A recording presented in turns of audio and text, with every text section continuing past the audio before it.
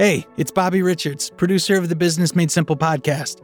Every episode of the show, we focus on coaching you through what's keeping you up at night when it comes to running and growing your small business. The overwhelm is real, especially when you feel trapped in the day-to-day operation, or stressed, discouraged, and constantly second-guessing the plan you've implemented for growth. Well, in Donald Miller's new book, How to Grow Your Small Business, you'll get a proven 6-step plan for growth so you can stop drowning in the details and finally start spending more time doing the things you truly love, both in your business and in your life. So if you are ready to experience freedom, flexibility, and growth for your small business, How to Grow Your Small Business is the book you've been waiting for.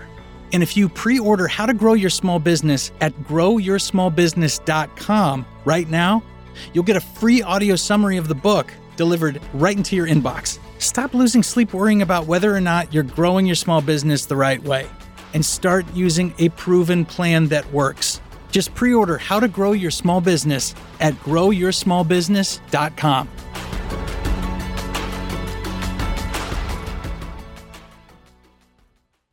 Before we get started, I want to tell you about Entrepreneurs on Fire, hosted by John Lee Dumas. It's available now on the HubSpot Podcast Network. Entrepreneurs on Fire stokes inspiration and shares strategies to fire up your entrepreneurial journey and create the life you've always dreamed of. Here are some fantastic episodes to check out first. 1, 8 tools of improv comedy in work and life with Katie Goodman. That sounds interesting. She's a comedian, author, and speaker. Katie Goodman applies improv rules to the rules of business. Here's another one. How to turn your Instagram into a money-making machine with Zach Benson. The founder of Assistagram shares tips for optimizing your Instagram account for financial gains. And how to build a 7-figure side hustle without quitting your full-time day job. Shark Tank winner entrepreneur Sean Patel shares tips for building your side hustle into a powerful income stream. So if you are needing strategies that fire up your entrepreneurial journey and help you live your best life, listen to Entrepreneurs on Fire wherever you get your podcasts. As a business owner, if you are worried about payroll and worried about revenue, and in your own head, what can happen to you very quickly is you can stop thinking about your customers, because we're so busy with the voice in our own mind that we don't have empathy for the very people who are paying us money for a product. If you identify with anything that I'm talking about, you're going to love today's conversation with Will Guidara. He knows a thing or two about being present. He's got a book coming out called Unreasonable Hospitality. This is one of those come to Jesus episodes. This is one of those episodes where you just say, I think we've lost our heart, and this is a gift from God to help us find it again. With that, welcome to the Business Made Simple podcast, brought to you by the HubSpot Podcast Network. This is the only place that coaches you through a 6-step plan to grow your small business. And we do that by helping you build your business like an airplane. The cockpit is your leadership, the body is your overhead, the right engine is your marketing, the left engine is your sales, the wings are your products, and the fuel tanks are your cash flow. If you master the 6 parts of a small business, your business will fly far and fast. Every week, we help a business owner just like you optimize their airplane. I'm your host, Donald Miller. Today's conversation is all about the cockpit. It's about leadership, but we're not talking about profit and loss statements and reverse engineering a mission statement and all that kind of stuff. We're talking about your heart. If you would like customers not only to pay you for your product, but to never, ever forget you, you are going to love today's conversation with Will Guidara. Will, I'm so honored to talk to you. I mean, I've heard such wonderful stories. A buddy of mine, Matt Wirtz, ended up in Long Island or something, and you had taken over a house and built a restaurant for the summer? Or is this ringing any kind of bell? Yeah. Well, first of all, man, I'm so happy to be here. So thanks for having me. I think what Matt's talking about is I renovated my restaurant, which required closing it for 3 months. That's right. And by that point, I knew enough to realize that if I lost my team during the renovation, then the whole thing was a fool's errand. So we moved the whole restaurant to the Hamptons for the summer, moved the entire staff to the Hamptons with us. And man, we had a blast. Well, he said the food was just unbelievable, and it was like a secret that he found out about. But it also sounded like you were having a great time. And, you know, you started the #1 restaurant in the world. You won a James Beard Award. I mean, you know, it's really unbelievable what you've accomplished. Your book is called Unreasonable Hospitality. And I want to know how hospitality has sort of driven all of this success. Is it the thread that goes through everything that you've created? Yeah. It is, and I'll explain the title a little bit. I'll speak first from my world. In restaurants, all the greatest restaurants in the world have become great because their chefs were completely unreasonable in coming up with the best, most innovative, most delicious food to put on the plate. What does reasonable mean in that context? I mean, if a chef is unreasonable, we're all thinking of a diva, but I don't think that's what you're talking about, right? No, yeah, that's not what I'm just talking about people who will go to whatever lengths to do whatever it takes, that are so passionate about creating the best possible product that they give all of themselves to make that happen, that they show unbridled intention, foresight, thoughtfulness, innovation, creativity. And so my whole thesis was there were plenty of chefs that had been unreasonable in creating the best food possible. I wanted to be just as unreasonable in pursuit of relationships, in pursuit of hospitality, in pursuit of how we made our guests feel when we served them that food.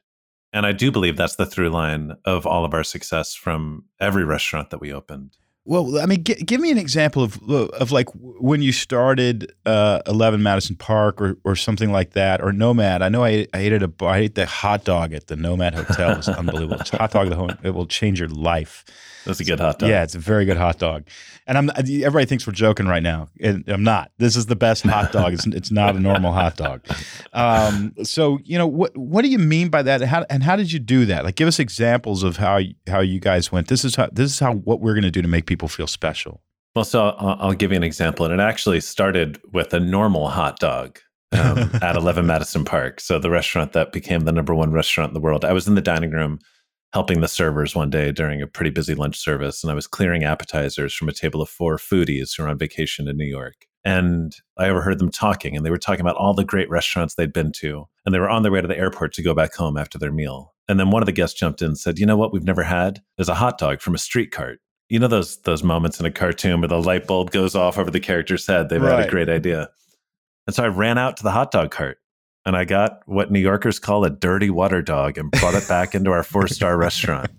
And we had it cut up into 4 perfect pieces, added a little swish of ketchup, a swish of mustard, and a quenelle of sauerkraut and relish. And before their final savory course, which was honey lavender glazed Muscovy duck that had been dry aged for 2 weeks, we put down the street cart.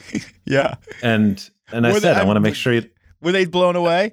I've never seen anyone react to anything I'd served them like they reacted to that. You didn't tell them you were doing it. You just overheard them talking about it.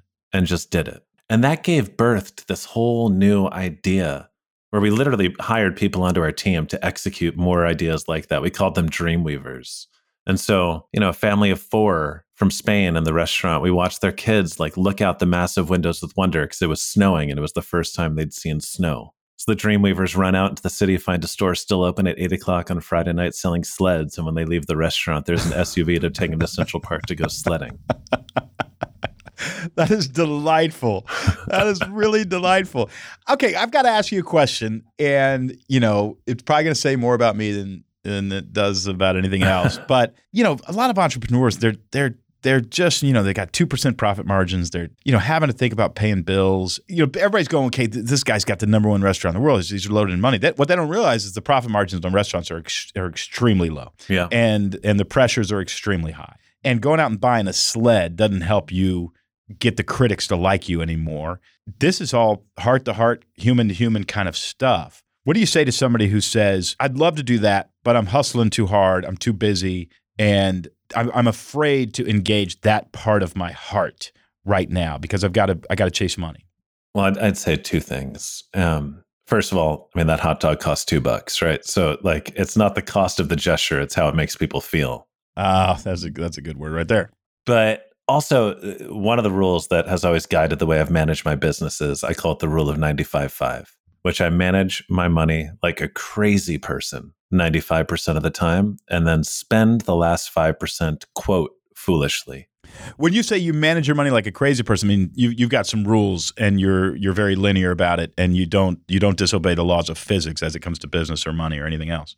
You watch every single penny. That's really good, but 5%, go nuts with it. Well, and I say quote foolishly because it's not foolish at all. It's that 5% that creates your brand. It's that 5% that creates the kind of memories that give people an attachment to what you serve that will keep them coming back over and over and over again. This is what I can guarantee you.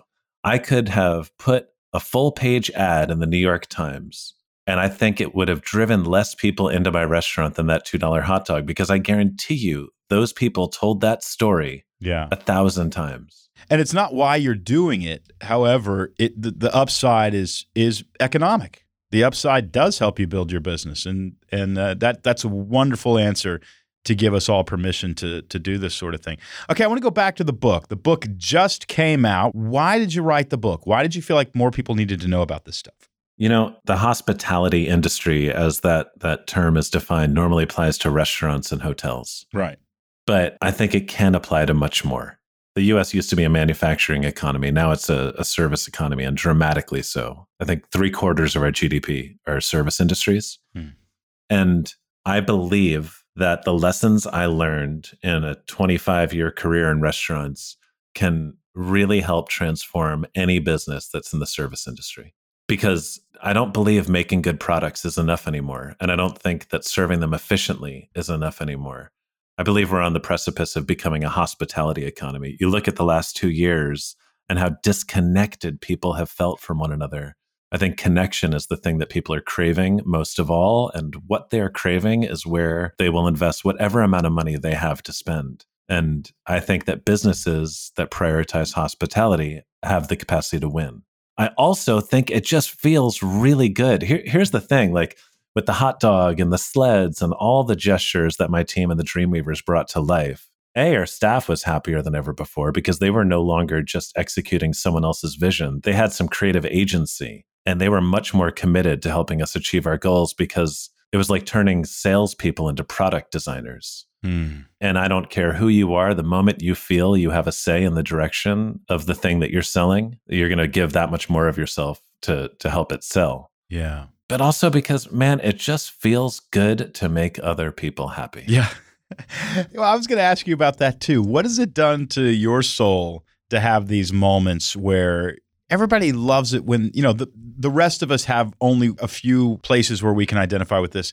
And, you know, the place where I identify is when you nail the gift, when you know it's somebody's birthday or something like that, and you just nail it, you know? Yeah. And I remember, you know, I had a friend who was thinking about writing a book, and I ended up buying about 10 or 12 gifts for him and wrapped them individually and then put them all into one box. And he opened the box and it said, when you have your first chapter, you can open this gift. Dude. And when you have this, you can open this. And when your editor, and then when you sign a book contract, you can open this gift. And then the last one is when somebody hands you the book off the press, and you can smell the ink, you're allowed to open this gift. It was one of the most gratifying things that I mean, the person obviously loved it and wrote a book, and it ended up on the New York Times, by the way, his first book. And you know what? I thought about putting the New York Times gift in there, but I was like, no, that would be so sad. I don't want to jinx it. You'd have to look at this gift for the rest of his life. But that, to me, I think I got more out of that than he did, because you just sat there and you figured out how to try to love somebody for, you know, it took several months to figure out how you're going to do that. What do you get out of that, and what has it done for your soul and for your life?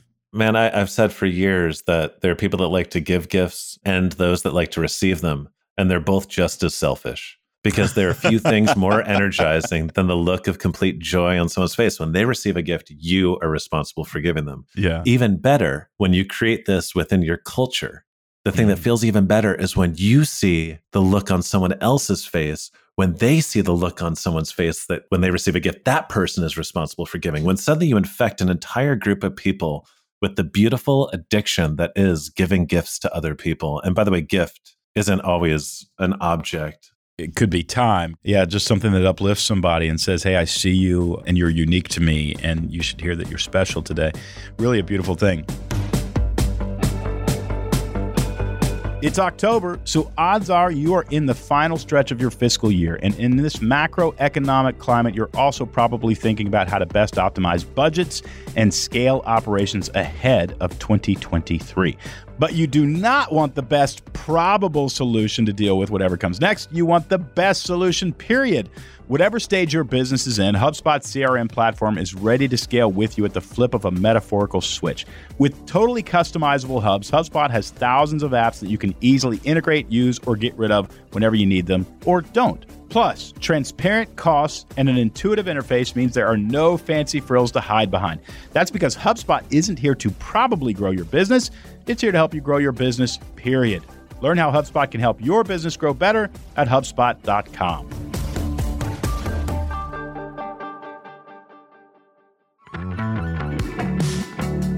You know, there's one thing that's really clear as I talk to small business owners every week, and that's that they need a plan. They need a plan to follow as they grow their small business.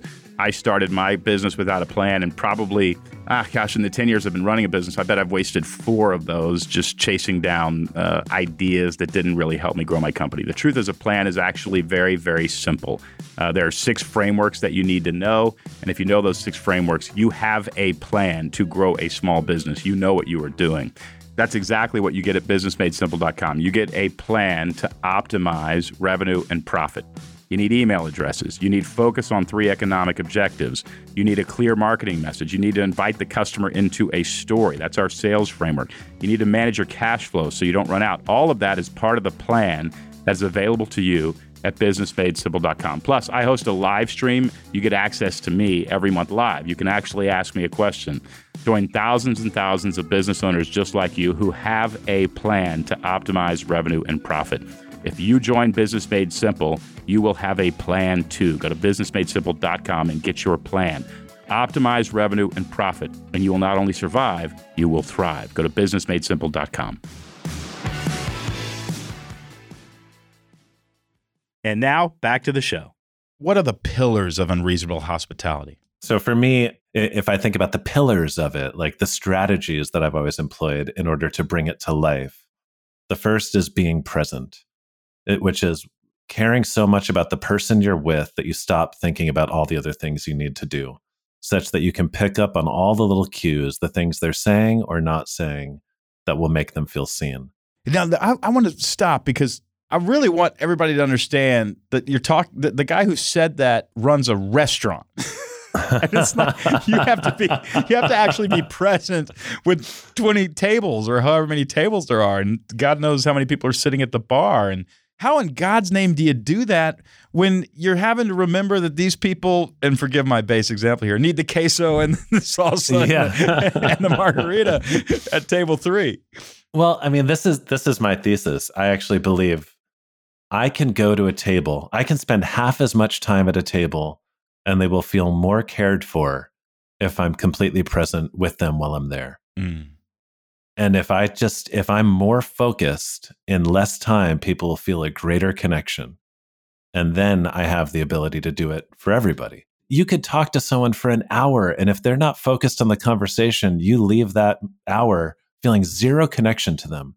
If they are completely dialed into you for 10 minutes and you can tell that you're the only person they're thinking about, you feel much more connected to them in 10 minutes than you ever could in an hour. I remember we have mutual friends, Mark and Brian Canlis, and Chris Canlis is their dad. They run Canlis Restaurant out in Seattle. And I think it was either Mark or Brian said to me once, I was having trouble remembering. I was like, how do you remember names? I wish I just had the superpower I could remember everybody's name. And he said, what my dad told me once? And I said, what? He said, you'd be able to remember their name if you loved them.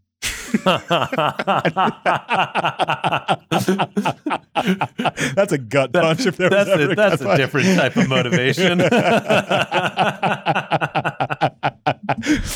But anyway, if you actually cared about people, it'd probably be easier to remember their name. Well, yeah. I took that to heart. I really did. It was very convicting.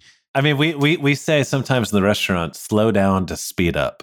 Meaning that if you slow down a little bit, you can have the wherewithal to know when to ask for help, or something as specific as when you're entering someone's order into the computer, just read it again before you press send. That the moment you can slow down enough, you actually become much more efficient. And I believe that applies to relationships as well. Man, it applies to everything in life. It applies to parenting. It applies to marriage. It applies to work and our career and writing and everything else. All right, number 1, be present. Number 2, take what you do seriously, but don't take yourself too seriously. I think especially in customer service, far too often we let our self-imposed standards stand in the way of us giving the customer the thing they actually want. a dirty water dog in a 4-star restaurant is sacrilegious, but look how it made them feel. I think far too often people try to do things that reflect this brand that they've created, and in doing so, don't seize on opportunities to make people feel totally served. And then number 3, and this is perhaps the most important one, that if the goal is to give people a sense of genuine connection, one size fits one. Meaning this has to be a response to something about this person that you've seen and noticed. Yeah, the most profound gestures are a response to something that they gave you. Like, I believe I could have given that table a free bottle of champagne and a Home Depot bucket of caviar, and it wouldn't have made them as happy as that hot dog. No, it wouldn't have. Now, that doesn't mean that you need to constantly be coming up with in-the-moment ideas, right? Like, any business can do some simple pattern recognition. I'm sure, back to real estate agents, that they sell a lot of apartments or homes to people that just had their first kid. So get a bunch of those plastic outlet covers, have them in a closet at your office, and make that the gift, right? Like, it's just about giving things to people, giving them gifts of words, affirmation, actual gifts that show they're happening for those people, not to those people. And if you slow down for long enough to actually find those opportunities, I think it's nothing short of extraordinary, the depth of relationships you can enter into and the success that will follow. You're talking to financial advisors, you're talking to real estate agents, you're talking to business coaches. What can we get from this book?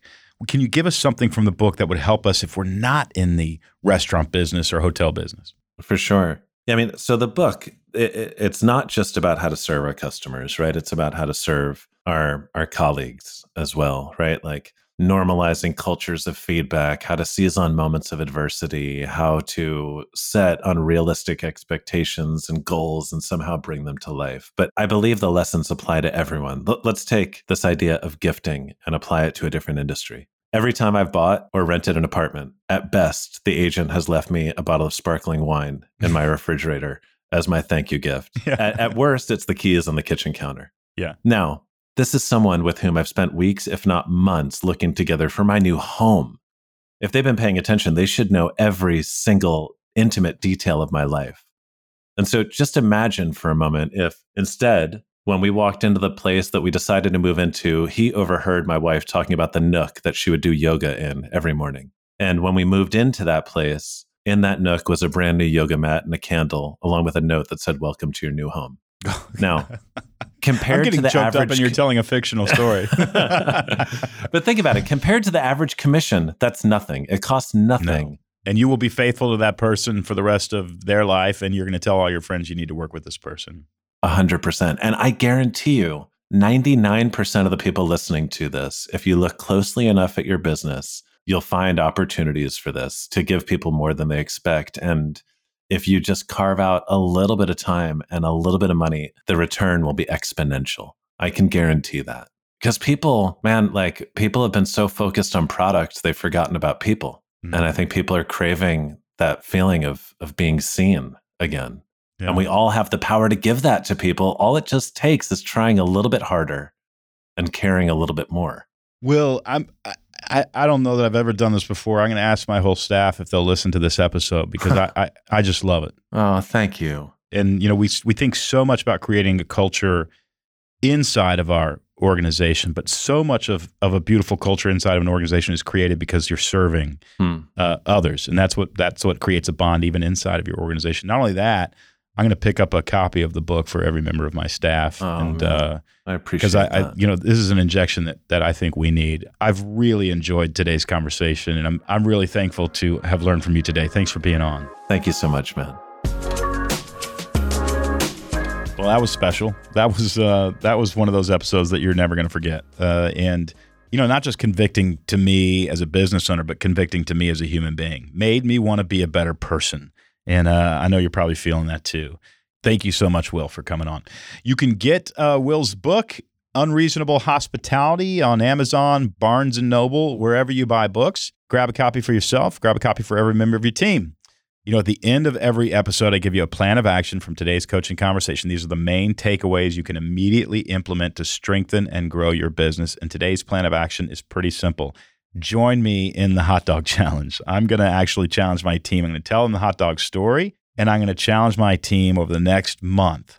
I want you to listen to our customers and blow their minds. I mean, respond in a one-size-fits-one-person way. I love that challenge. Join me in that challenge and let us know how it goes. I'm also going to get a copy. I wasn't kidding. I'm going to get a copy of Unreasonable Hospitality for every member of my team and ask them to read it. And maybe we can just have a conversation about how we can do a better job with this. Hospitality will grow anything.